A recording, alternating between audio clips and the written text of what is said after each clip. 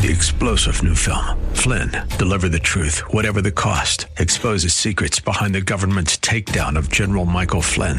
Flynn knew what the intel world had been up to. He ordered the first audit of the use of contractors. This set off alarm bells. He told the truth. He was the most dangerous person for Donald Trump to hire. They had to get rid of Flynn.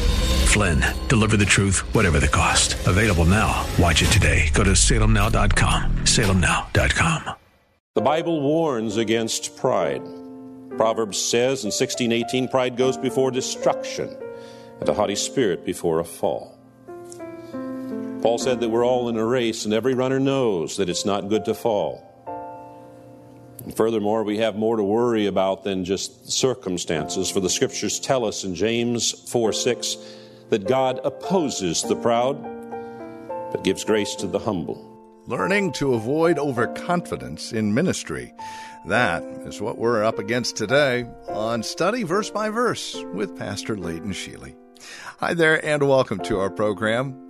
We are Church of the Highlands in San Bruno, online at highlands.us, and we're studying chapter 10 of 1 Corinthians, Dangers of Overconfidence.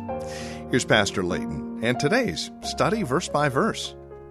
One of the problems with the Corinthian believers was that of being arrogant, puffed up about their own maturity.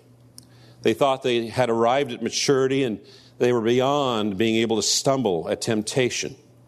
They didn't have a problem with eating meat offered to idols. They knew that idols were nothing but sticks or stones, and that meat did not affect their relationship with God one way or the other. Meat offered to idols was premium meat, and premium meat was often served at celebrations. Celebrations were often held in the pagan temples that were filled with pagan worship. But that didn't bother the mature believers. They thought they were impervious to temptation. And it is just the time when a believer thinks they are impervious, that they can stand anything, that they are most vulnerable to fall. That's why the Apostle Paul wrote in 1 Corinthians 10:12, so if you think you are standing firm, be careful that you don't fall. In Scripture, there are many examples of pride going before a fall.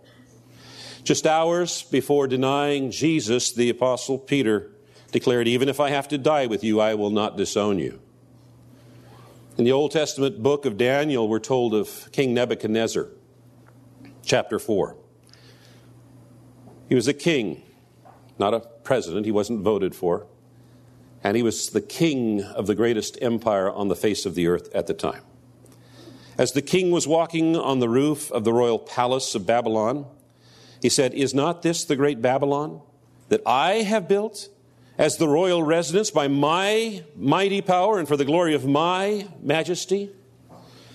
The words were still on his lips when a voice came from heaven, saying, this is what is decreed for you, King Nebuchadnezzar. Your royal authority has been taken from you. You'll be driven away from people and will live with the wild animals. You will eat grass like cattle. 7 times will pass by for you until you acknowledge that the Most High is sovereign over the kingdoms of men and gives them to anyone he wishes. Immediately what had been said about Nebuchadnezzar was fulfilled. He was driven away from the people, and he ate grass like cattle. His body was drenched with the dew of heaven until his hair grew like feathers of an eagle and his nails like the claws of a bird. At the end of that time, I, Nebuchadnezzar, raised my eyes towards heaven, and my sanity was restored. Then I praised the Most High. I honored and glorified him who lives forever. His dominion is an eternal dominion. His kingdom endures from generation to generation. All the peoples of the earth are regarded as nothing. He does as he pleases with the powers of heaven and the peoples of the earth. No one can hold back his hand or say to him, what have you done? At the same time that my sanity was restored, my honor and splendor were returned to me for the glory of my kingdom. My advisors and nobles sought me out, and I was restored to my throne and became even greater than before. Now I, Nebuchadnezzar, Praise and exalt and glorify the King of heaven, because everything he does is right, and all his ways are just. And those who walk in pride, he is able to humble. The Bible warns against pride. Proverbs says in 16:18, pride goes before destruction, and a haughty spirit before a fall. Paul said that we're all in a race, and every runner knows that it's not good to fall. And furthermore, we have more to worry about than just circumstances, for the Scriptures tell us in James 4:6 that God opposes the proud, but gives grace to the humble. Now in chapter 10, the Apostle Paul provides examples of people who could not fulfill their God-given calling to win others to God because they chose to take their liberties too far.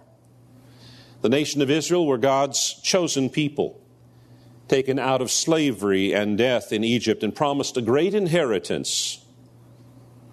And God intended to use his blessings upon that people to inspire others, the entire world, to seek and desire him, the God of Israel, to be their God as well.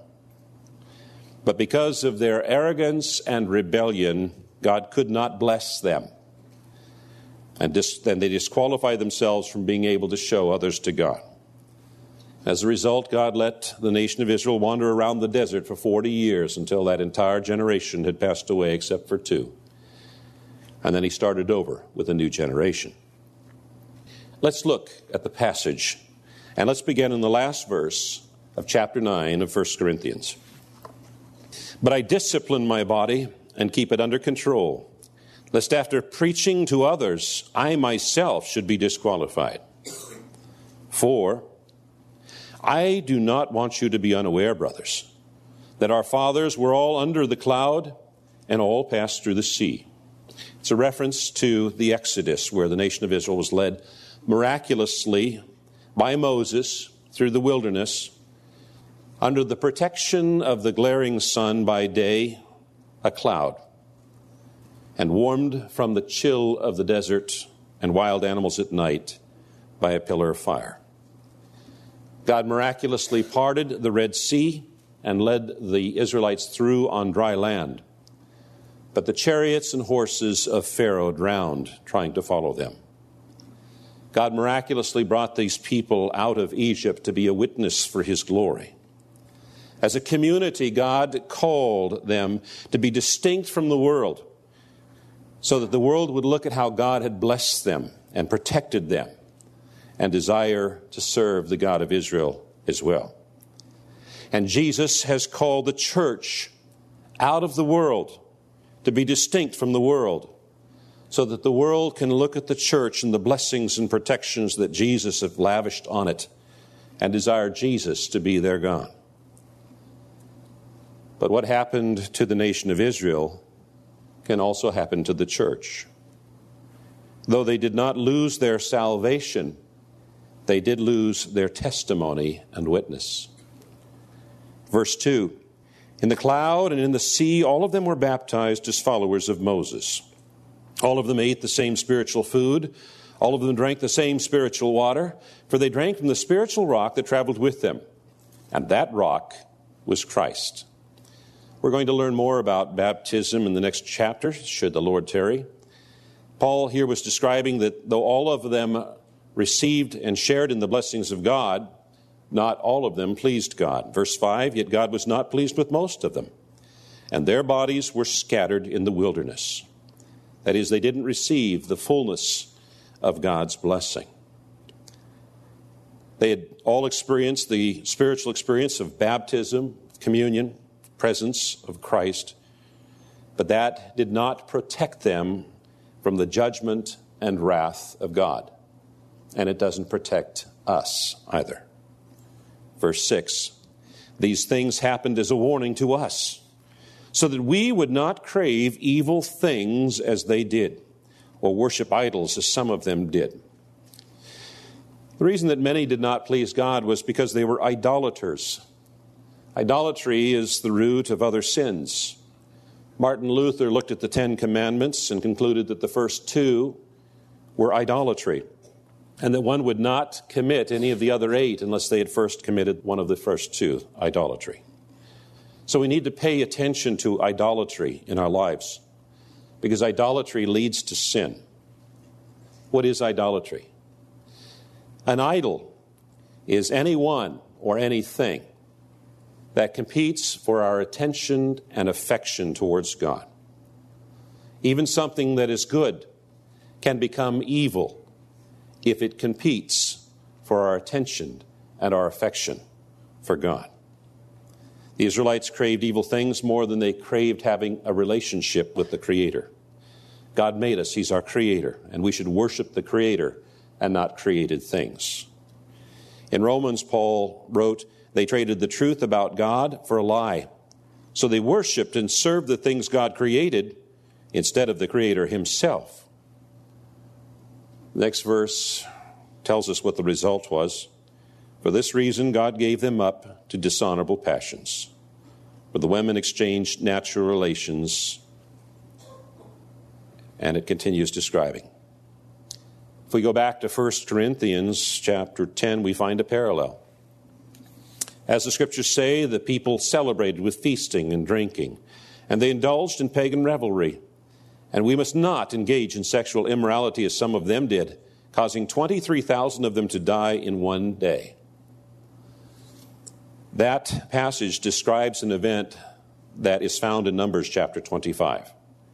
While the Israelites were camped at Acacia Grove, some of the men defiled themselves by having sexual relations with the local Moabite women. These women invited them to attend sacrifices to their gods. So the Israelites feasted with them and worshiped the gods of Moab. In this way, Israel joined in the worship of Baal of Peor, causing the Lord's anger to blaze against His people. Sexual immorality and idolatry have been related throughout human history. Another example is found in Exodus chapter 32. The Israelites had just come out of Egypt, where many gods are worshipped, and that worship sometimes involves food and wine and sex. The first time that Moses left the camp for a few days, the Israelites resorted to their old practices and had Aaron prepare for them a golden calf. Some ate to excess and drank to the point of drunkenness and then had a sexual orgy. So although the Israelites were out of Egypt, Egypt was not out of the Israelites. Exploring the dangers of overconfidence here, not only in 1 Corinthians chapter 10, but so many illustrations the Apostle Paul pulls out of the Israelites in the book of Exodus. If you have questions about today's program, we invite you to reach out to us. A great place to start, as always, would be our website, highlands.us. Again, visit our online presence at highlands.us. From there, you'll learn more about Church of the Highlands in San Bruno, study verse by verse, and Pastor Leighton Sheely. Highlands.us. Tomorrow, we close out the week in 1 Corinthians 10. Join us then for study verse by verse. 3-star General Michael J. Flynn, head of the Pentagon Intelligence Agency, knew all the government's dirty secrets. He was one of the most respected generals in the military. Flynn knew what the intel world had been up to. He understood its funding. He ordered the first audit of the use of contractors. This set off alarm bells. The explosive new documentary, Flynn, Deliver the Truth, Whatever the Cost, uncovers the facts behind this scandal. Flynn told the truth. He was the most dangerous person for Donald Trump to hire. I find out the worst enemy that I'm going to face in my life is right here in America. They took my assessment and they wanted me to change it. And I was like, I'm not changing it. They had to get rid of Flynn. With in-depth interviews, archival footage, and never-before-seen personal records of the man behind the headlines. I just felt like I was drowning. Flynn, Deliver the Truth, Whatever the Cost. Available now. Watch it today. Go to salemnow.com. salemnow.com.